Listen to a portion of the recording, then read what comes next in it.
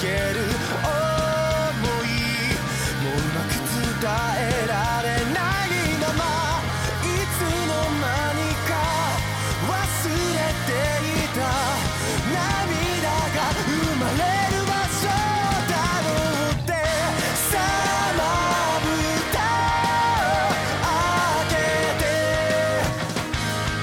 その涙と引き換えに飛び立っていける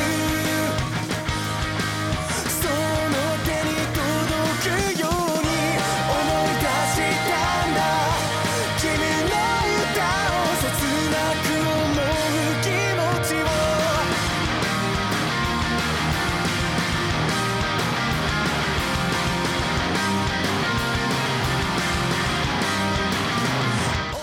So before we start, I want to show you something that is... I recovered a priceless artifact Okay. when I went home with my parents.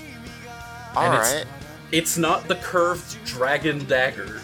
It's not the horse-headed short sword in a hilt, in a scabbard. Those are, regular random bullshit that I bought when I was a kid. The priceless artifact is, in fact... I'm shaking in anticipation. I really need to replace my mouse at some point. Double-clicking problem is only getting worse. That's not ideal. Maybe I can copy-paste... No, fine. I'll open the dialogue from within Discord. I will find the file manually, and then I will select it to be uploaded. God.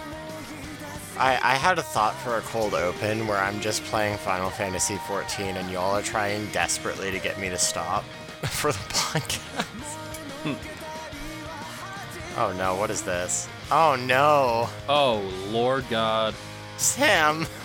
I found my hat. You did find your hat. And your face also was replaced by an anime boy by the name of Kisuke Urahara. Yes, I was like, hey, you know what? I do have this green screen face mask. What if I just use it to replace my face with Urahara while I was wearing his hat? Dear listeners, I'll have you know, this entire time we've been doing this podcast, I still don't know what Sam looks like. I have no idea. It's an important bit that I must commit to.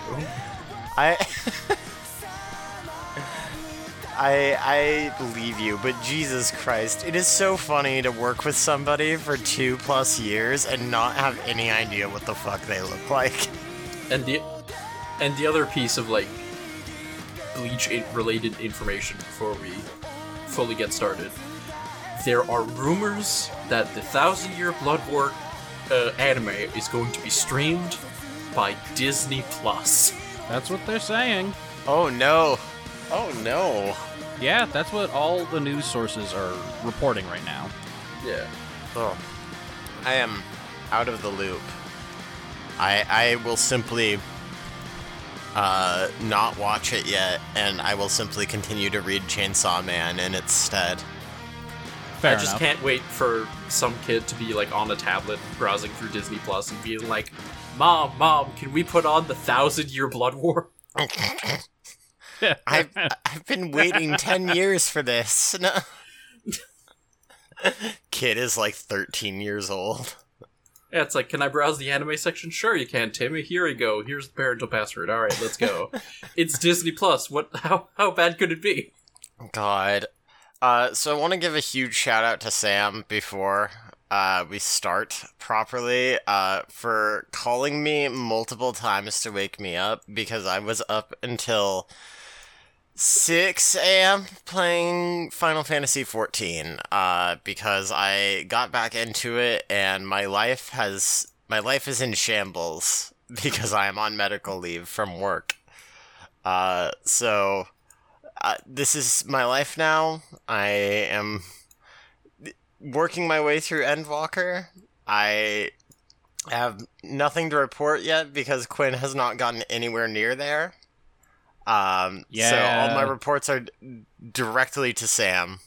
but I'm gonna have to get a little bit richer if I want to play Final Fantasy XIV, just because I don't have the money to pay a monthly subscription fee right now, baby. that's fair. That's fair. I also have to buy it for the computer, because I'm not gonna go back to playing it on the PS4. You are so valid, honestly.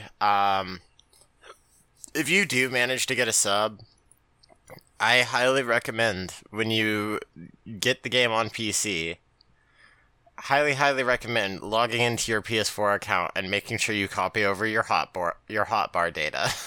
Yeah, you could just skip the entire step. Oh, okay. Cool. Yeah. Like all of your, because basically the way they do it is all of your hotkeys, all of your hotbars, all of your UI settings, all of that gets saved on the fuck. Oh, Yeah, right. that sounded like incredible thunder. lightning storm happening outside, so I might randomly cut out at any God. point of time. High stakes on this recording, folks. Uh, A race against the clock. A clock which we have burned out 45 minutes listen, between waking up and talking about Final Fantasy XIV. I feel so bad for Quinn. We have not shut up about Final Fantasy XIV. I played a lot of Final Fantasy XIV. Like, it's all good to me. Thank God. It's just like, I literally, for folks who are like, where did Quinn play Final Fantasy XIV to? I assume there's at least one person in the audience who's curious. There shouldn't be, but there might be. Anyway, I played up to the end of Shadowbringers, and then I wanted to do the 5.1 patch, and they told me, hey, you have to go do all of these Crystal Tower missions from the end, like, the post-A Realm Reborn patches. And they throw you into, like, the 24-man dungeons. I think they're 24-man dungeons. They are. And I was like, you gotta be kidding me. This sucks. I hate 24-man dungeons. I have to level down to level 50. And, like, I just marathon through so much of this stuff that I'm gonna lay down and take a nap, and then my subscription lapsed. Oh my God. I just... Video games, you know? Video games. yeah, Mhm. I just think, if you're going to be doing a depression spiral while staying at home and playing video games, Endwalker's a particularly good one for, like, I think Endwalker literally took me through COVID. Yeah, no, like, the thing that really gets me, and I'm gonna give another shout out to Sam, is that last week I was like, yeah, no, I just resubbed on a whim. I'm gonna, like, see where I'm at, see if I can get back into it, and, like, I was just talking to Sam and Quinn last week when we decided we weren't doing the recording last week, and Sam goes, I will buy you Endwalker, because everybody deserves to experience depression. I mean, the ending. And I went, fucking deal. Like, I'm not gonna say no to that. I'm not gonna say no to somebody being like, hey, this MMO that you haven't played for 2 years, I will buy you the latest expansion. Like, no, I'm taking that. I'm broke as shit. I'm taking that.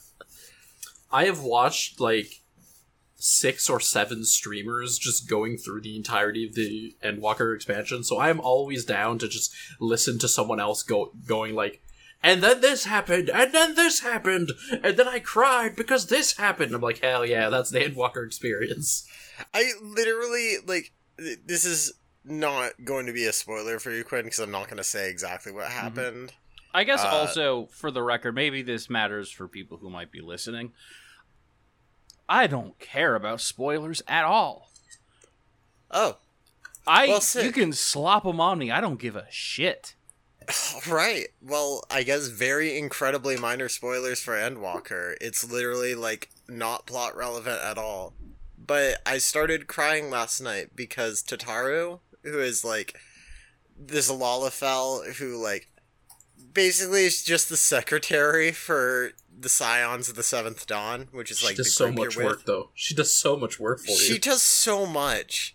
She just like made the Scions like winter clothes because they were going to a very cold place, and I started crying. I cannot explain why, but I started crying, and I was just like, okay, well, I don't know why this is what got me, but Well, damn.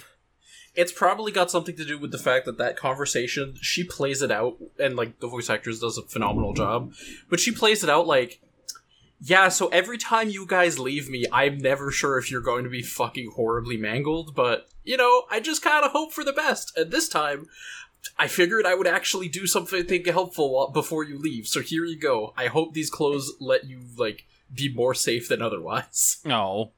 And you're just like, oh, Tataru. I think it also probably has something to do with the fact that it comes immediately after meeting this huge army that, well, not huge, like actually quite small army that is comprised of a bunch of people that you know personally. And you, depending on like the job quests you've done, like which jobs you've leveled up, different NPCs will have different dialogue depending on whether or not they actually know you, which is just really cool. And it was also really emotional, and the fucking Alamegan music is playing to be like, yeah, no, this is revolution, baby. And I'm like, yeah, it is. Revolution in my heart, where I'm currently trying my best not to cry. But it's just, like, it's a bunch of, like, there's a bunch of different class trainers, there's a bunch of, like, raid NPCs, there's a bunch of, like, there's some, like, crafting trainers as well, who are just, like, showing, because, they're building, like, an actual coalition of people to go, like, do a thing, so they're like, we need some fighters, we need some crafters, we need some engineers, we need some healers, we need some... and then just this entire crew shows up, and you're just like, I've obsessively been playing this game for 5 years, I know each and every one of you! It's really good. I love it quite a bit. Yeah, I definitely have like I feel like I'm not going to remember a lot of the people when they show up, because part of my problems are I can never remember. Like, I remember, like, the shape of stuff often, in loose terms, but, like, my fiance will remember everything that happens in a movie that they watched. And then, like, we'll watch it again, and it's been a couple of years, and they're like, and now this is about to happen. And I'll be like, it's just, like, fresh and new to me. It's like I never watched this movie. Yeah, exactly. Even stuff I love, I'll watch a series that I've watched, like, 3 or 4 times, like, I'll sit down to rewatch Eureka 7, and I'll be like, huh, right, that happened, huh? Neat. I'm going to take a moment to look out the window, because I don't know if it's incredibly regular and loud thunder, or if it's more like someone is carrying large bins of shit and rolling them around. Because so a couple of months ago, people from the city were like, hey, by the way, you're going to have to start composting in this building. And if you don't, there are fees of $200 to $1,000 dollars, like, when you get caught not composting. So you have trash, the recycling, and the composting as separate things. And then when I asked the landlord was like, we're not fucking doing that. And then they were wrong, and this building isn't covered in that. So I was like, okay, fine, whatever. And then this week, they showed up and they're like, hey, remember when we dropped by 2 months ago? Well, here's your composting bins, and here's your pamphlets. So it starts on September 5th. So I'm like, okay. So they might be rolling out new bins. Anyway, I'm just going to look out the window, see what's happening.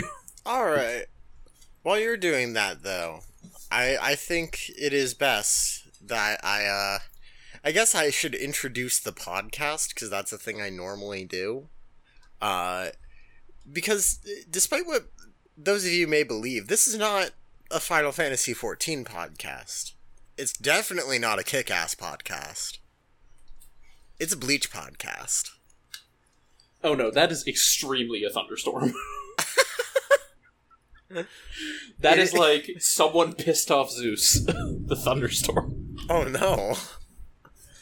This is It'll Wash Out, and much like Sam's Town, it is... The Killers album? What?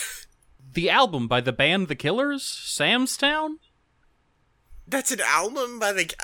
What the fuck? Hell yeah. That's Sam's Town? I don't listen to the Killers. The follow-up to the commercially and critically loved Hot Fuss? You are speaking nonsense to me. I don't know anything You're about in my the Killers. age cohort. How did you not hear the songs off of Sam's Town? They were all over the place. I'm sure I've heard the songs. I just don't know what the fuck Sam's Town is. Like, I played Guitar Hero, and the song I latched onto was not, like, When You Were Young by The Killers. The songs I latched onto were, like, One by Metallica, or Through the Fire and Flames. And then I played Rock Band, and Avenged Sevenfold happened, and it ruined my goddamn life. And the problem is, Hot Fuss is a much better album than Sam's Town. The Killers really peaked on their first outing. That's my opinion. That being said, I guess Sam's Town I just see as being, like, such a present cultural force that I'm surprised to hear that someone hasn't heard about Sam's Town. You know, this is gonna be a Especially weird someone thing. who I know likes music. Yeah, like, I just don't listen to music in general, so I'm like, I'm finally on the other end of this conversation.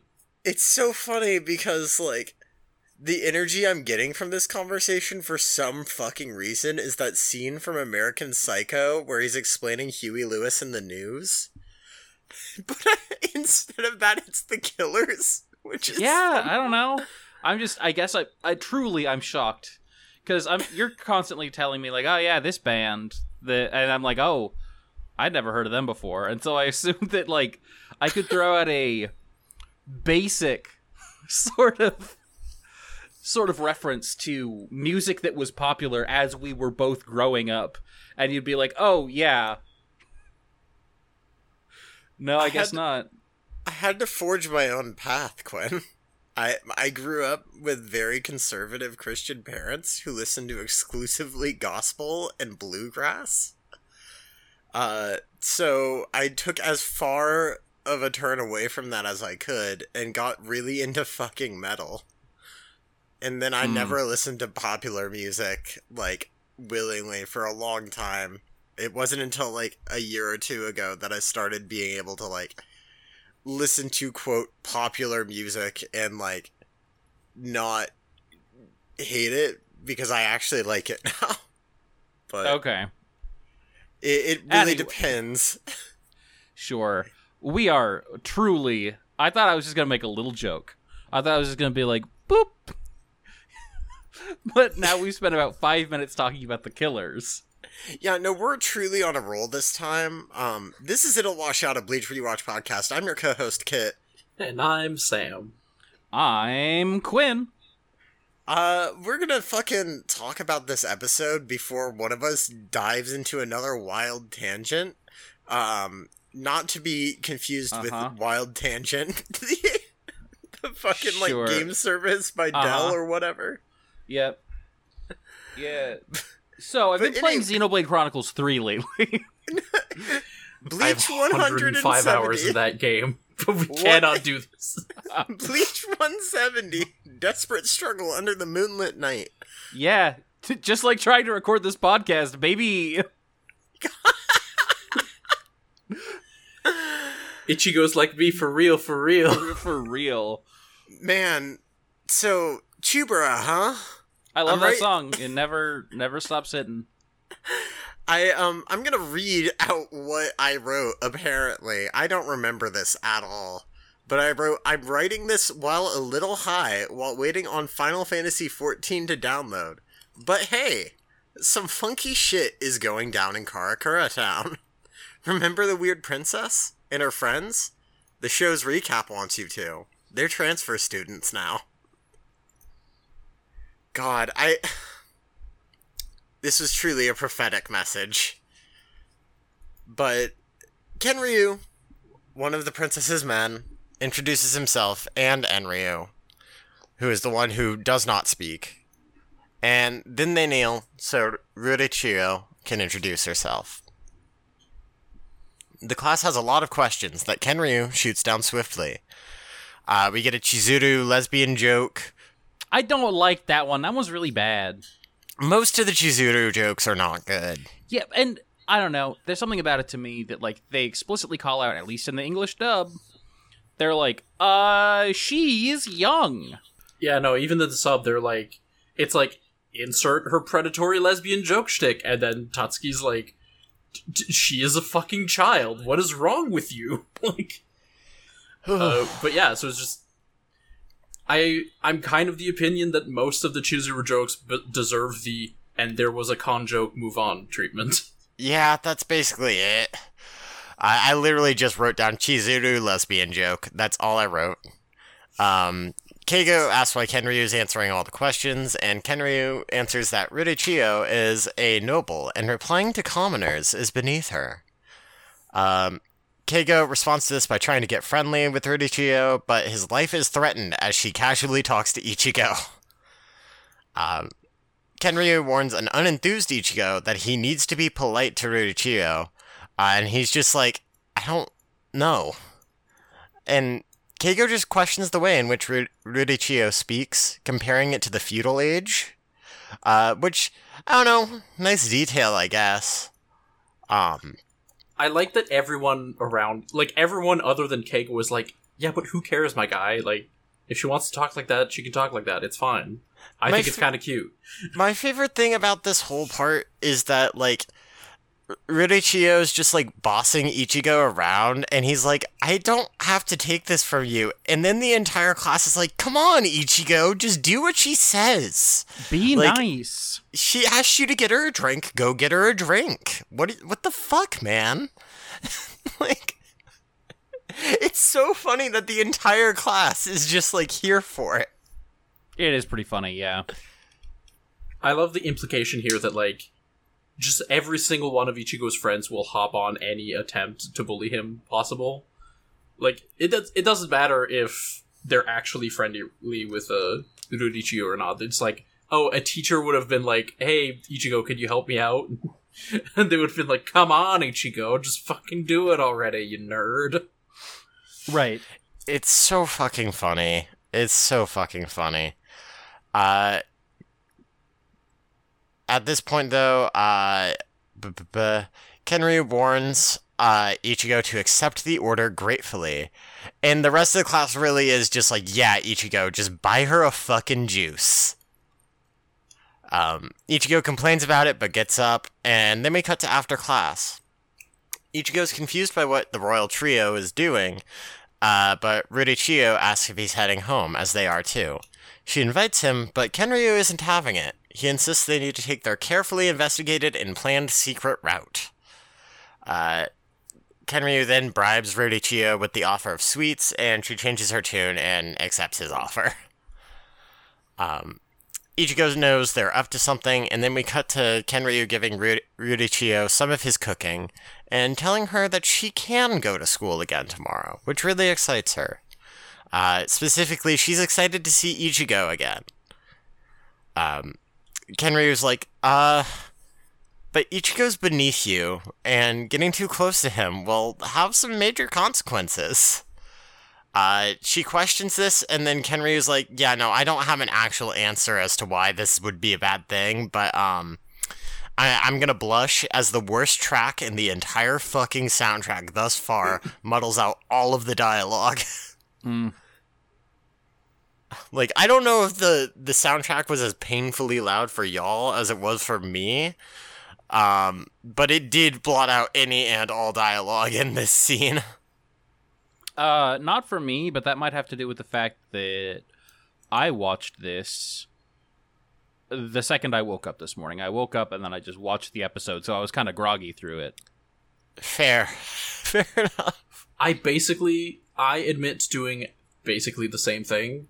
So yeah, maybe, and since I was on the sub, maybe I wasn't really paying attention to the sounds of their voices anyway. I guess it's also fair. See, the funny thing is, I watched these episodes last week. I had my notes prepared. And the joy upon me yesterday when I realized I could just play Final Fantasy XIV all day and not take notes. Incredible. But, alas, we cut back to Ichigo's house, where Rukia explains to Kon about the transfer students. She asks Ichigo if he thinks they're here for him, and then confirms that they didn't use Senkaimon, and their Gigai are definitely from Urahara, but that his shop refuses to answer anything about them. Kon suggests that Ichigo sneak into their place, but Ichigo says that would be a pain, and that since Urahara is leaving them be, they probably aren't actually doing anything wrong, so they should just leave them alone. Which Rukia accepts. And I do like that this gets logicked out and makes sense. Genuinely. I really love that Ichigo is just like, listen, we're going to get wrapped up in the plot, like, eventually.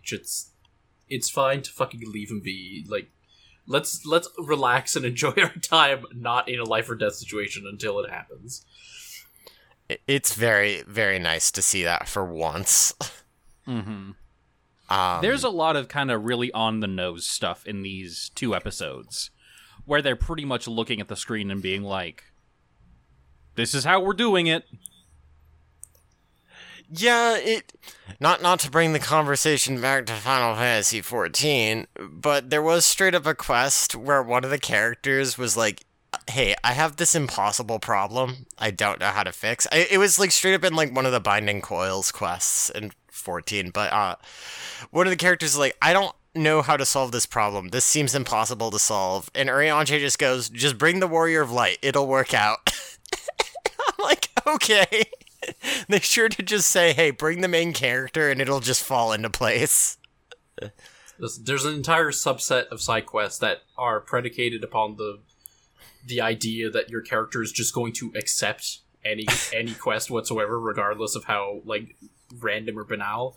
And then there's like a sub section of those quests where they say so, and your character's like, okay, well, you're getting on my fucking nerves, but I guess I'll do the quest anyway.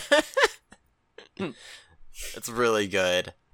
Rudichio sleeps as Kenryu, Ichigo, and Rukia all notice some fucking whack spiritual pressure. Kon gets kicked out a window, and the 2 Soul Reapers jump out to confront Kenryu on a rooftop. Ichigo and Rukia tell him to explain himself as a red orb flashes in the sky, crashing down into a nearby building. The trio goes to investigate as Ichigo demands to know what's up with this guy. Then Kenryu sees Enryu taking off with Rudichio, and suddenly just tells Ichigo, like, alright, bud, rest is up to you. And then he just fucking teleports away and follows the other 2. My work here is done. Good luck, bye. It was pretty good. I appreciated this. But a man in stealth gear stands before Ichigo and Rukia as the 2 surround him. Ichigo tries to question him while they cross blades, but then the masked man, as they have their blades crossed, adjusts his sword so that the mirror-like guard on it shines light directly into Ichigo's eyes. He goes for an attack which Ichigo barely dodges, and Ichigo claims he lost consciousness for a second. Yeah, that was very funny to me. It was funny? Yeah, I mean, I lost consciousness for a second. It was just kind of a very interesting... I know, maybe he's the son of a doctor. Maybe he's like, wait, why am I blacking out? Am I having seizures? Mm-hmm. I do like this Zanpakuto power, even if it's very easy to work around. But I do like that they're, like, literally swords crossed, and it is the adjustment of the blade that causes problems. Like, that is so good. Yeah, it's like, it's the perfect kind, like, it's the kind of Zanpakuto power that I really love, which is, it's just a little, like, it's a little bullshit ability that doesn't do a ton, but when they use it, when an assassin uses it properly, it's like, oh, it's a big deal. It's a tiny little bullshit ability, but it is kind of a big deal, too. It is also kind of funny that this is an assassin's power, because Ichigo, like, calls him the fuck out on it during the fight. when he's like, see, the problem with your power is you just have to engage with everyone entirely directly. Yeah. You have to fight head on. What kind of assassin does that? It's pretty funny, honestly. I'm into it. The man does the same to Rukia, and she does note it as his Zanpakuto's power. The thing is, we are fucking eating well because the two actually get to work together to fight the assassin. Rukia does stuff this episode. Yeah, she fights, and then, like, there's times when she trades off with Ichigo, or, like, vice versa. It's like, damn, actually seeing them be a unit and fight together, this is great. Even the movies where they both show up, they don't even fucking do this. They're like, split off on the same battlefield, like, 2,000 miles apart, fighting things. Rare W. Good job, filler arc.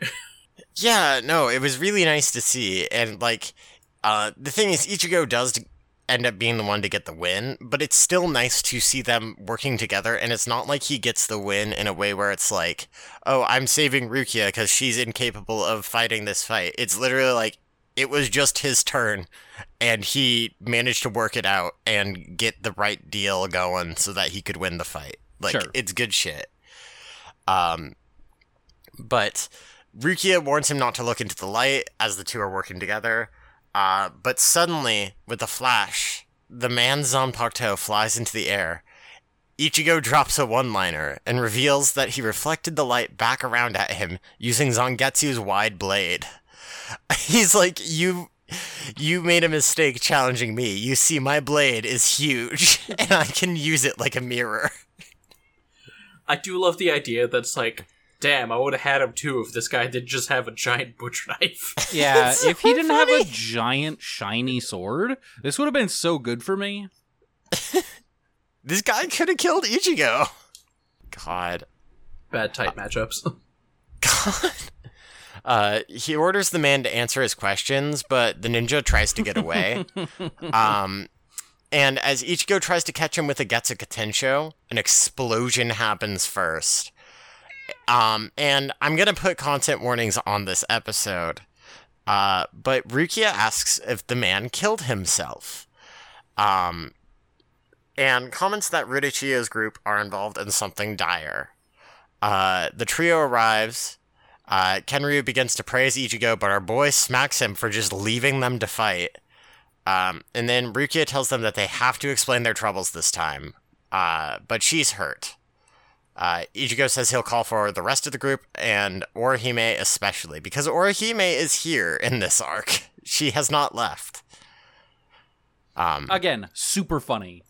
Like, Yeah! it is what it is. It's really good that they're just like, no, this is a different time, different era. It's fine. Don't worry about it. Don't worry about how it fits into the timeline. Just don't fucking worry about it. Honestly, I do truly respect the directors who signed off on, like, what if we just made an arc and we were like, listen, we know this doesn't, like, exist and, like, doesn't make any goddamn sense.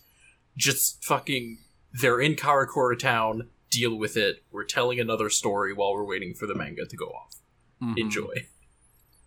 Yeah, no, and like, for what it's worth, I enjoyed both this episode and your episode, Sam. So, like, I think they're doing a pretty alright job so far.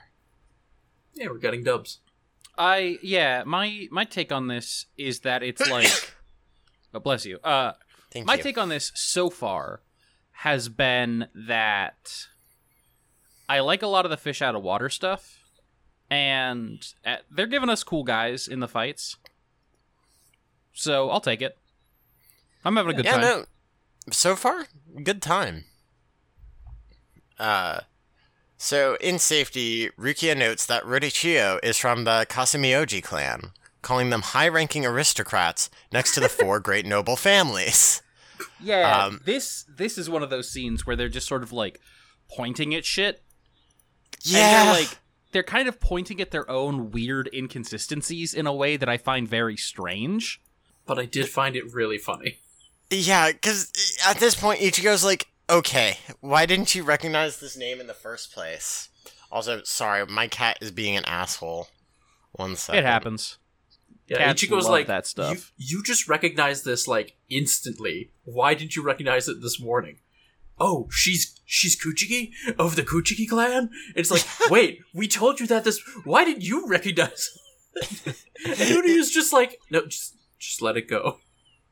Don't worry about it. We hadn't thought of it yet. Shut up.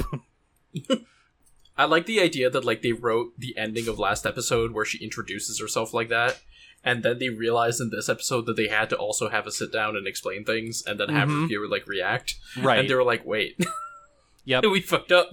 Oh, I guess Rukia would probably know who these people are. Okay, I'm back. Sorry about that.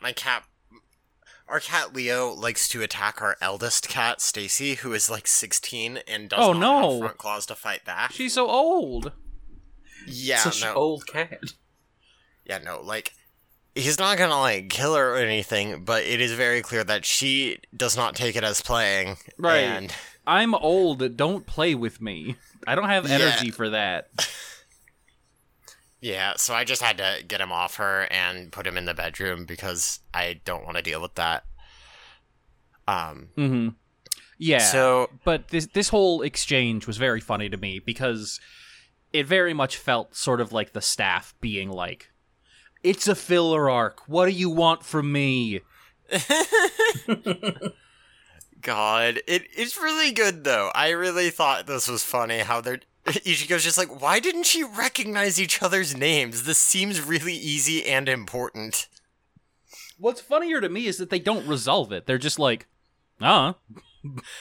My favorite part of this is that Uryu leans over and basically just tells Ichigo to just let the plot happen. Right, that's what I'm talking about. Yeah, it's like shush, shush, shush, shush, shush, shush, shush. He's like, listen, if you ask questions all the time, we're not gonna fucking get anywhere. So just let it go. Just let the plot happen, Ichigo. Rukia tells Kenryu and Enryu, who have suddenly just, like, started being very formal, just like, no, drop it. Like, you can just be casual with me. It's fine. Kenryu at this point explains that Rurochio is the heir to the Kasemiyoji clan, but her parents are both dead and have been since she was a child. He and Enryu have been her stewards since her early childhood, and they figured it best for her to grow up before becoming the head of the family. As it turns out, though, there's a problem. Yeah, there is a problem. I do want to take a second here and say something, though, real quick, which is that something that happens here that is kind of funny to me is one of the things about Bleach, right? Where the Soul Society is the afterlife, but it's also just like a place where people live and die and marry and have kids. And so they're like, yeah, her mom died shortly after childbirth, and then her dad got sick.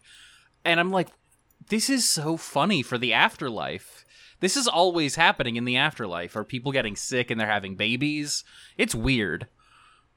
And it's sort of just inherent to the structure of Bleach. But again, I'm coming back to Bleach. I haven't been keeping up with it on a week-to-week basis like y'all have. And so there's always these little things that I'm like, oh yeah, that's so weird. Because they also don't talk about it that much. They do talk about the flow back and forth between them. And I guess that's enough.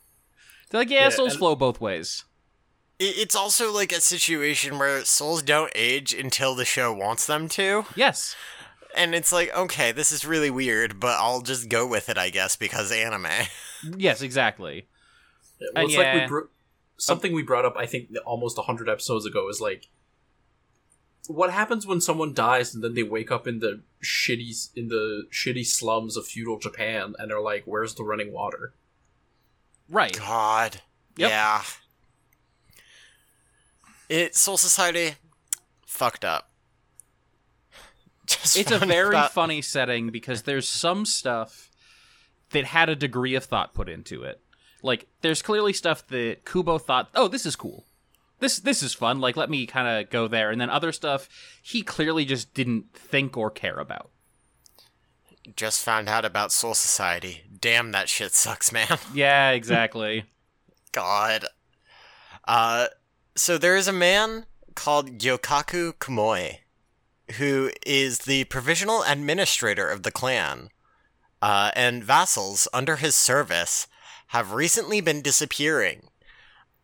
And it is at this point when they start explaining this, and I'm like, okay, now I'm gonna actually have to start pausing this episode every, 5 seconds to read this line and make sure I understand what the fuck is going on. I'm too high for this. I want to be wasn't playing even- Final Fantasy 14. I wasn't even that high at this point. I don't think. Probably. So, he gets rid of those who disagree with him, and there are signs he intends a coup. He wants to take over the Kasumioji clan. Another thing is that strange occurrences have been happening around Ryuichio, too, and it seems that Kamui has decided she needs to be dealt with. So he's hiring assassins. This is 10 sentences of them explaining that there's an assassination mission on Ryuichio, basically. Right. But they need to explain the guy because he's in the OP. I do appreciate, the explanation being, a literal coup. That is, in some ways, an interesting thing for Bleach to have, is Sure. an actual fucking coup. Yeah. Mhm. I also think it's very funny. Two things, right? Mm-hmm. First of all, they say, oh, all these people who work under him have been disappearing if they disagree with him too much. And then they don't make it ambiguous at all. They're just and here they are being killed by guys in the same assassin's clothes that you saw earlier. Yeah, they're man, the people have been mysteriously disappearing while on screen we see the fucking assassin slitting the guy's throat. So I thought that was God. very funny that they were just oh no, we're just gonna state this outright. We're not pussyfooting around this. And then number two, I don't know if the guy's design stood out to y'all, but it was definitely okay, there's an old man and he's got monkey vibes. He's We're got gonna monkey- make he an looks old like a goddamn monkey monkey. man. Yeah. I'm looking up Yokaku Kamui because I kind of forgot what he looks like. Hold on. He looks like an They old gave- monkey man. Yeah, they gave him an elongated upper lip that you usually Yep. reserve to people who are monkeys. Yep. Oh, yep, no, that's a monkey man, alright. He looks like a One Piece character. Almost, yeah. He looks like Kubo tried to draw a One Piece character. It's very interesting. But, you get God. his vibe immediately.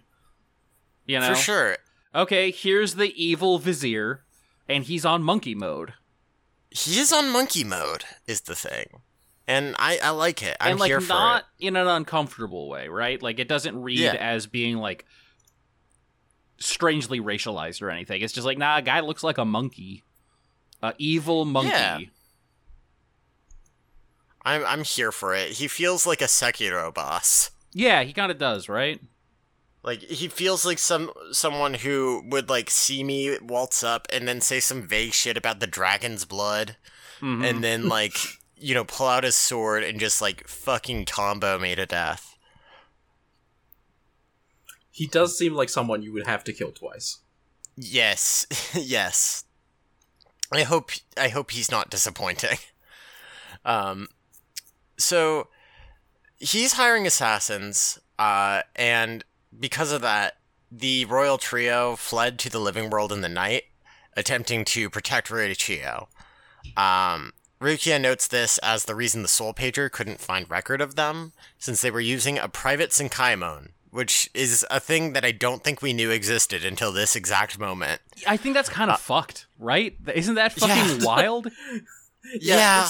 It's kind of... That feels like it should be a big deal. It's also really weird that, they have it in their backyard. Yeah. But, they're rich. It's fine. It's totally fine and chill that they have one.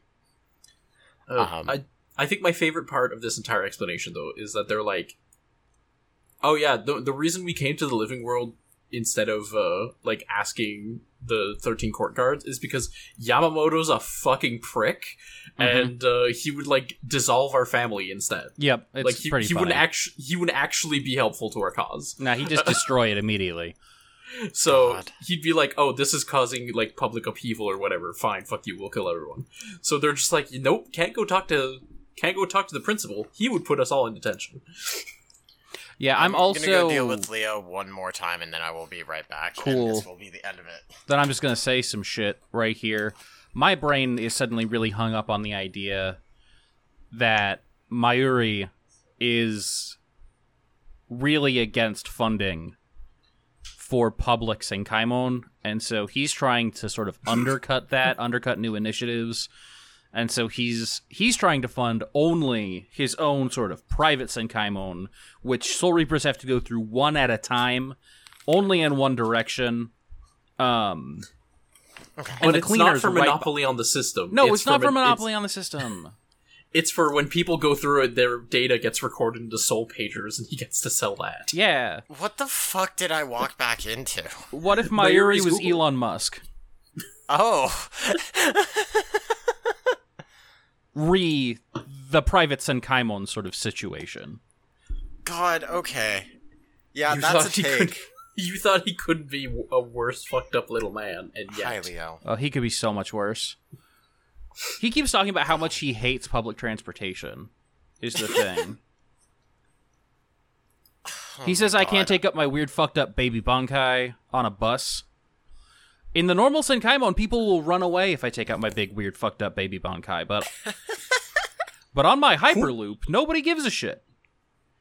Who needs a train? My fucked up baby is a train. Yeah, Nobody needs a train. my baby's got so many legs. This is a lot to come back to. Oh my god. So yeah, no, they were using a private Senkaimon. I'm also making... Yeah, Audacity's still recording. Thank God. Kenryu kneels at this point and starts praising Ichigo again, and then explains that the assassins after Rurochiyo are from a special squad formed by Kumoi, and basically begs Ichigo to become Rurochiyo's bodyguard. Ichigo tries to stop him, but Kenryu further explains that if word gets out about inner turmoil within the clan, it could end up disbanding. Since Ichigo's a substitute Soul Reaper, however, this means that the clan can avoid appealing to the Gotei 13, which I actually really like this detail. That is actually kind of interesting. They must have had, like, just someone being like, alright, your job is to go through the script, and then this script only covers, like, half the episodes we need, but your job is just gonna go through, find all the plot holes that all the anime nerds are gonna be mad about, because this isn't written by Kubo, so we can't just say, oh, we're adapting the manga. And then every time there's a problem, we're just gonna add a 5-minute scene that explains it away. Yep. You're not wrong. I do think that is exactly what happened. Maybe they got really into CinemaSins. Maybe. Ichigo at this point is still hesitant, but Kenryu truly is just pleading for him to accept.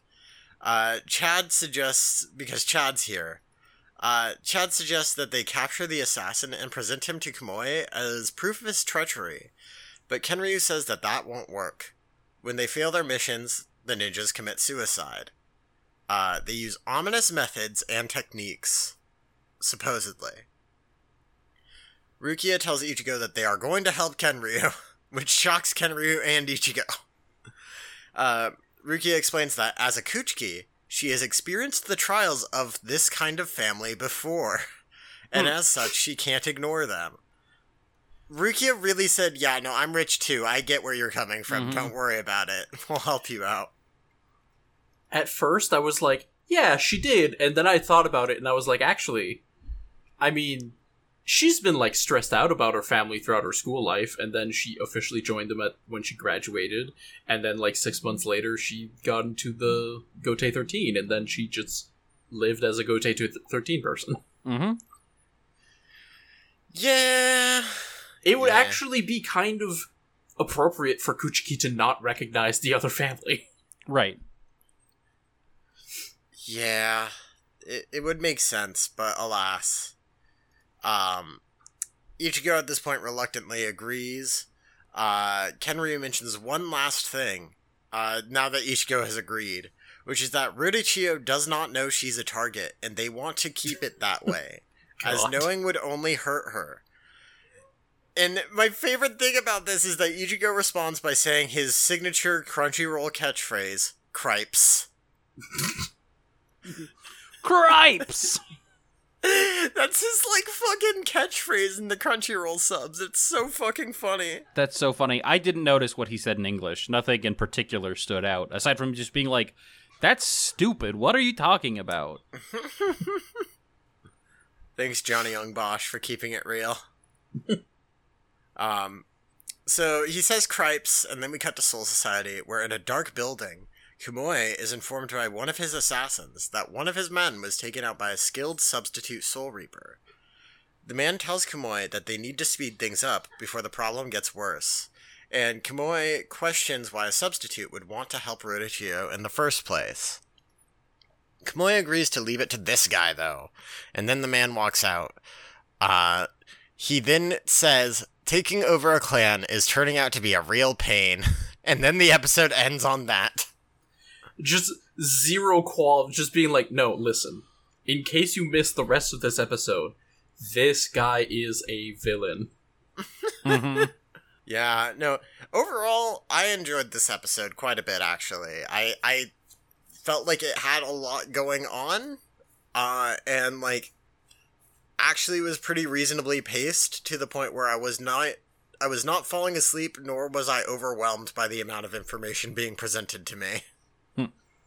The perfect middle point. Exactly. It was a really good episode. I enjoyed it a lot. Yeah. What was the post-credits bit this time, Sam? So, the Shinigami Men's Association gathers in the men's lavatory. Just sentence alone. Tetsuzaimon asks the vice president, alright, present the agenda, and then punches him out when he insinuates that Tetsuzaimon might have forgotten it. Also, stop talking with a Hiroshima accent, you're bad at it. I just love that he's like, you're bad at it, just stop. No, don't. The agenda is Soul Pagers. Hisaki wants the manly Soul Pager with the twist-on headband on the goddamn phone. He's also bad at the accent, shut up. Omaida wants a phone that's just covered in gold and bling, manufactured by his family. Don't try to get us to, like, contract your family for it. Shut up. And it ends there, to be continued. I love these fucking jokes. They are incredibly good. I really, really appreciated them continuing this bit. Honestly, putting Tetsuzaimon in a situation where he has to yell at each other incredulously constantly is a stroke of genius. Very, very, very good. I'm glad we have this bit. He should be in the show more, to be honest. True. True. Oh, God. But alas, unless we have anything more to add, let's cut to break.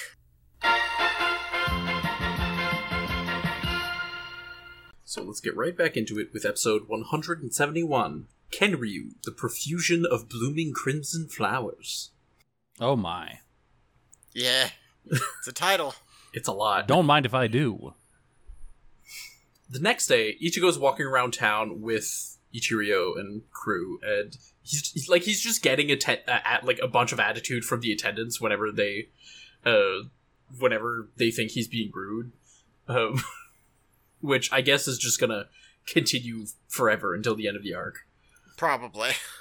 But this gets interrupted when they come across Japan's premier technological marvel, the vending machine. There's the vending machine and other stuff, but most of the segment is just Ichigo is annoyed by being ordered to do something. He gives lip because he doesn't mind being asked about something, but being ordered to is rude. And then Kenryu and Enryu get on his case, and then Roruchio says, nah, it's fine, it's great. It's a simple joke, but the execution is pretty fun, I know. Mm-hmm. Yeah, it's nice. Yeah. At this point, Rukia says, alright, time to show you, like, the real fun, and she brings everyone to an arcade, and just, like, it's time to show this child video games. Video games with guns. I really like this scene. I really like the arcade. I don't remember what it was because I was gonna bring it up last week, and I'm sure my memory was clearer then. Because, just slight memory issues, but it's fine. But I wanted to call attention to a poster that was in the background. I can't remember what it said or what was really funny about the poster in the background, but just know there's a poster in the background that says something kind of stupid, and I thought it was hilarious. Cool.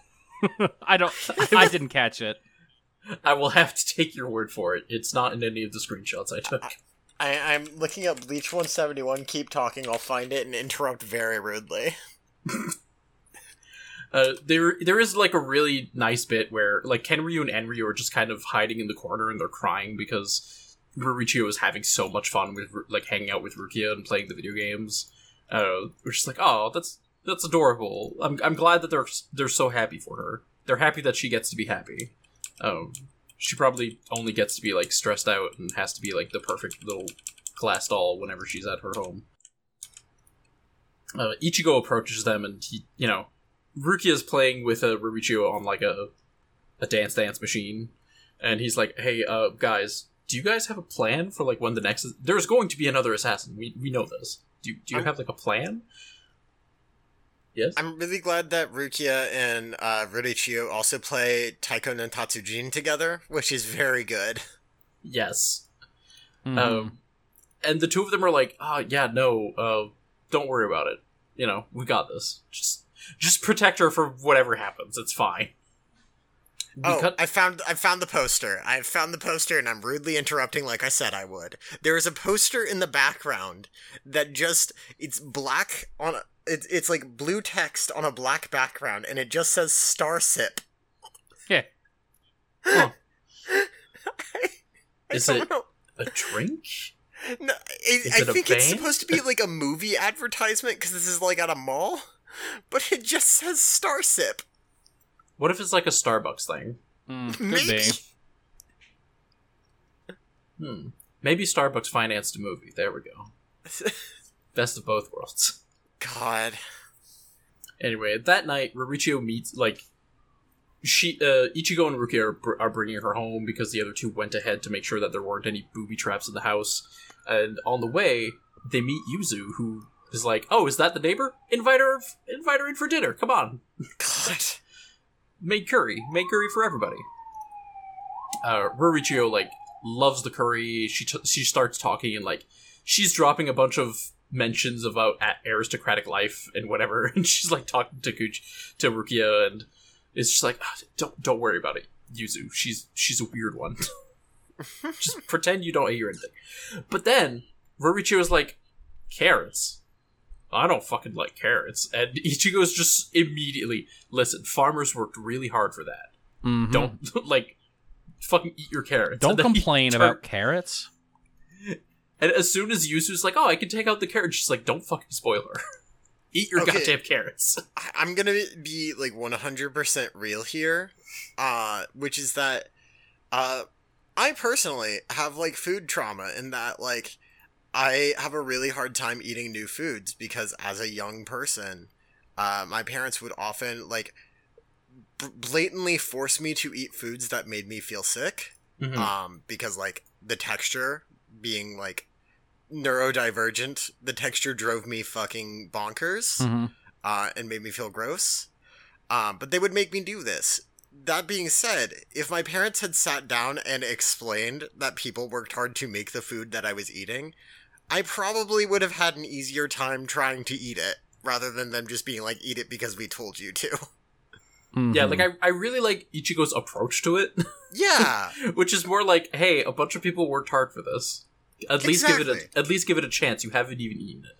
Mm-hmm. It's as opposed to hey, I tried it and I do think it's disgusting.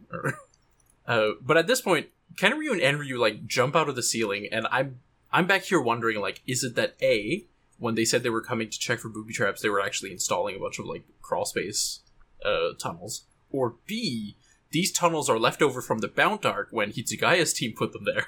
Yeah. And they're repurposing them. The secret third answer is that this is a Sheen's secret network, so he can attack Ichigo, from stealth. You know what? That's equally as likely. Fuck. A mystery for the ages. I want a Metal Gear Solid game, but you're playing as a Sheen trying to, stealth attack Ichigo. Trying to hug your daughters and also dropkick your son. Yes.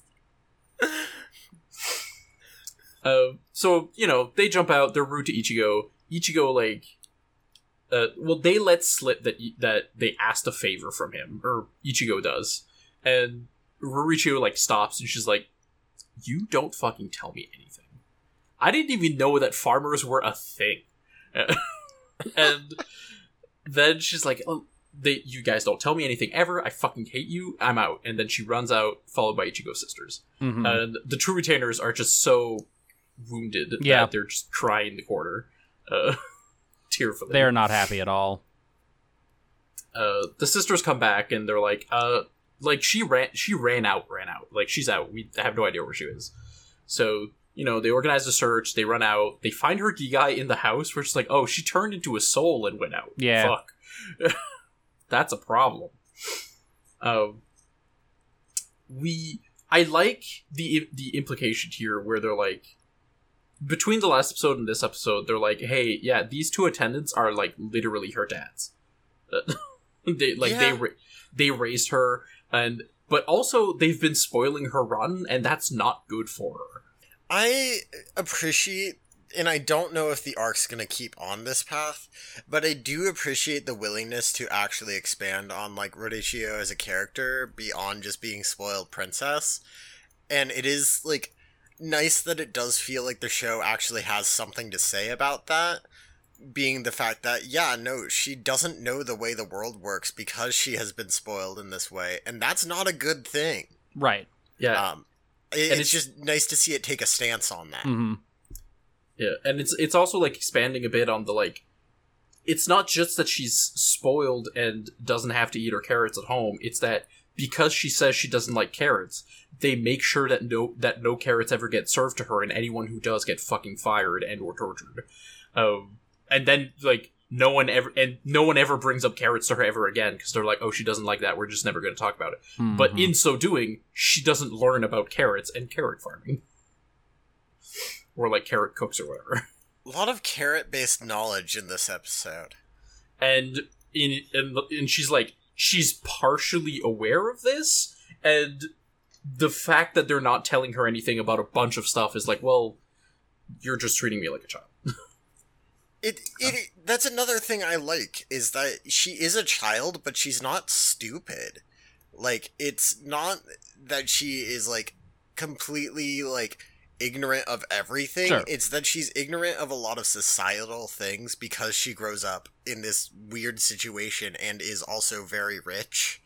So she doesn't know a lot of basic things, but she's not completely stupid to where she doesn't understand that things are being kept from her. And I like that. Mm. So we see her walking around with her big soul pressure blocking hat, and she trips and falls, and she's sad. She starts to cry, and then Orihime finds her, and I think it's really cute that Ruri thought that she was a noble princess because of the Hime in her name. Yeah, and Orihime is oh no, that's just my name. People just have You're names. Adorable. It's sometimes parents call their kid princess. Don't worry about it. They chat. Rurouni explains the whole deal with the carrots, and Orihime is oh well, yeah, they care a lot about you and they're being overprotective. I get it. And Rurouni's no, they're just treating me like a little child. They don't trust me for anything. And after a little bit more, she's Orihime manages to convince her no, they might not be in the right, but also they're doing this because they genuinely care for you. So you want to maybe think about the fact that you told them you hated them. Maybe go fix that. And at this point, a ninja happens. A ninja does happen. He shows up, attacks, Orihime blocks it, and then he pulls out this wicked halberd thing that has the most disgusting squelching integration with his arm. Yeah. Really does. I was damn, we just got out of the Arrancar arc. What are you doing here? And its power is to it shoots off blade beams, but then those beams turn into big solid walls of rock, which is a really cool power, honestly. Yeah, no, we're 2 for 2 on, the cool powers list, honestly. I liked the light power last week. Mhm. last episode. So yeah, no, we're 2 for 2 here. Yeah, so Ruichiro's like starts panicking. She starts feeling guilty. Orihime's having a hard time because, she can block the beam easily enough, but after she blocks it, it turns into a giant rock, and then she has to like push out of it, Mhm. or she'll get squished by her own shield. Yep. Which I thought it's a really good way to be like, hey, this power causes a problem for Orihime, and it's not just it blew through her shield or whatever. Yeah, it's nice to see. It lets her be good at the thing that she's good at, and then show, well, but she still has a hard time in this fight. Yeah. Just as, like, they get cornered, Orihime's, like, there's just, like, a ton of rocks that are crushing down on him, and Orihime is, like, starting to buckle, and Rurichio, like, calls out for her attendants, and they show up, and they take the weight of the mountain on their backs, and everyone all manage to get out. And while they do that, Rikyuu and Ichigo start fighting, but as soon as they start fighting, they're like, blade beams, we can block those with our swords, and then they turn into giant rocks, and they're like, our swords are stuck in the stone. This is a problem. So Kenryu decides it's his time to shine, and he unleashes his Zanbakuto, sprouting flowers on the enemy's weapons. Yep. Just gonna slow clap here. He's just like, and by doing so, it makes their weapon ineffective. I love it. I love the visual of this ninja assassin with a wicked halberd, like, attached to his arm, just sprouting a bunch of flowers, and he's, like, trying to shake them off. Yep. It is, that old fucking Persona 4 comic by Hayao Daisy. It is the same energy as Nanamo being no fighting. Literally that. So the two Shinigamis are like, alright, well, now that, I guess if they've got that settled, we're just gonna turn around and blow up these fucking rocks. But in so doing, it blows away the pollen from Kenryu's sword, which means now the assassin's got everyone else at sword point. Thankfully, Kenryu's got a backup plan. Throw flower petals in his face and run the fuck away. Like, the disadvantage lasted all of 10 seconds before Kenryu's like, pocket sand, and leaves. And then it's like, alright, Ichigo can keep fighting now. It's 10 out of 10. Love to see it. And I also really love to see the follow-up, because Ichigo's like, that's not a blade beam. Now this is a blade beam. Yep. They win, the assassin commits suicide again, and then they're like, alright, well, fuck. Fine, we'll just deal with that later. And Rurichio is like, she's mad that her attendants won't tell her anything, and then she notices how beat up they are, and, you know, she is glad that they came to save her, she's glad for their service, and she even says, like, let's go back home, and don't worry, I won't leave any carrots behind, otherwise I wouldn't be able to face those who raised me. I'm like, aw, sometimes the family is just a spoiled princess and her two dads. Yeah. A family can be this. I see no difference. Love is love. Mm-hmm.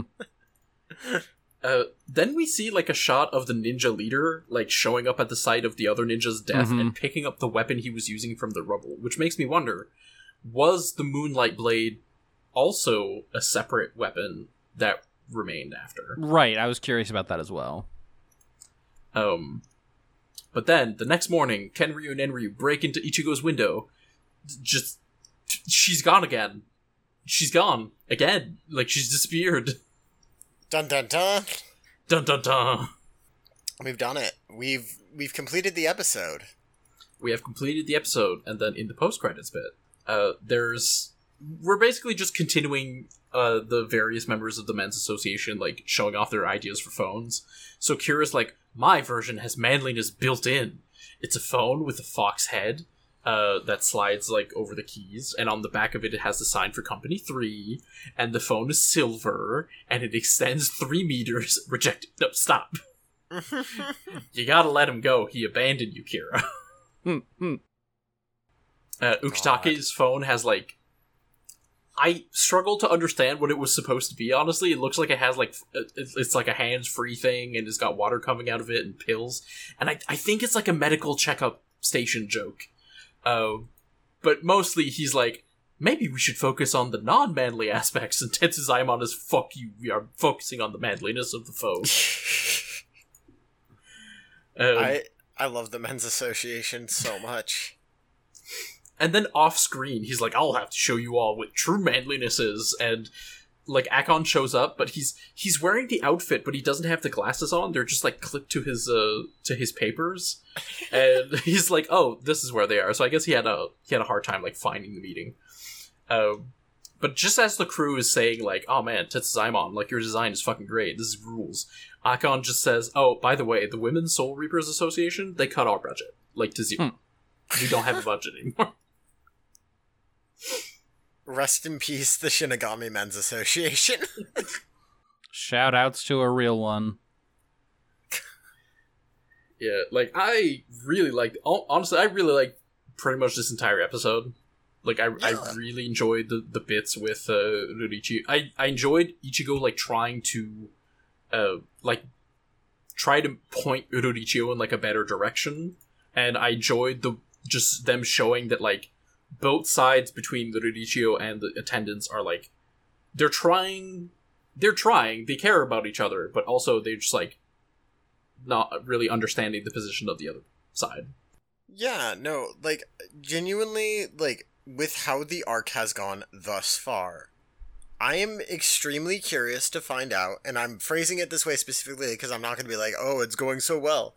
But, like, I am very curious to find out if this is just going to be, like, some weird hidden gem of an arc that nobody talks about, or if it is going to, like, all go to shit within, like, 2 weeks. I'm always ready for things to go to shit. Same. It's Bleach Cast. We're used to things going to shit for a while. Yeah, just enjoying the start of an arc. Yeah. Like, really, I was like, man, why did I stop watching this? I do want to give a shout out. I do not remember the Twitter user's name, but I do want to give a shout out to somebody who I guess recently started making their way through the podcast and, like, added us on Twitter, and said they appreciated us covering the filler arcs because the Bount arc is their favorite one. And I read that message and I appreciate it. I do genuinely appreciate it, and I'm glad you enjoy that we cover the filler episodes. Could not be me on the Bount arc being my favorite, but I support you, and like, that it is genuinely interesting to me. Like, you do you. I'm glad you enjoy that arc as much as you do. I don't think it was as bad as some people made it out to be. Mm-hmm. Yeah, that's my main takeaway of that arc is definitely, like, it was so much better than everyone made it out to be, but also it wasn't particularly great, because while we both came away with, oh yeah, this was actually pretty good, it was surprisingly good, I'm happy we went through the arc, literally one episode later we're like, oh my god, Bleach can be fucking good, what is going on? Yeah, it was pretty, we got really Stockholm syndromed there by the Bount arcs. God. Oh, fuck. Alas, though, like, yeah, no, like, really good episodes. Yeah, just really good episodes all along. Let's hope it continues. Yeah, let's hope. Let's hope. I will knock on wood. Yeah, let's hope. Fingers that being crossed. said, what was that? I said fingers crossed. Yeah, truly. Alas, though, you can find the show on Twitter at BleachCast. You can find me on Twitter at lavender_pause, and I stream on Twitch sometimes at lavenderpause. And you can find me on Twitter at SSBSLJ. You can find me on Twitter at MONKIPIQUINN. That is Monkey Pie Quinn. We've done it. We've made it through another week. Thank y'all again for your amazing patience. I realize we don't have a bajillion listeners or anything, but, like, the same solid 20 who listen to this show every week, like, I appreciate you for sticking with us through all the breaks and random shit, like, genuinely. Love y'all. Stay cool, Chads. Have a great week. Cripes! Bye-bye.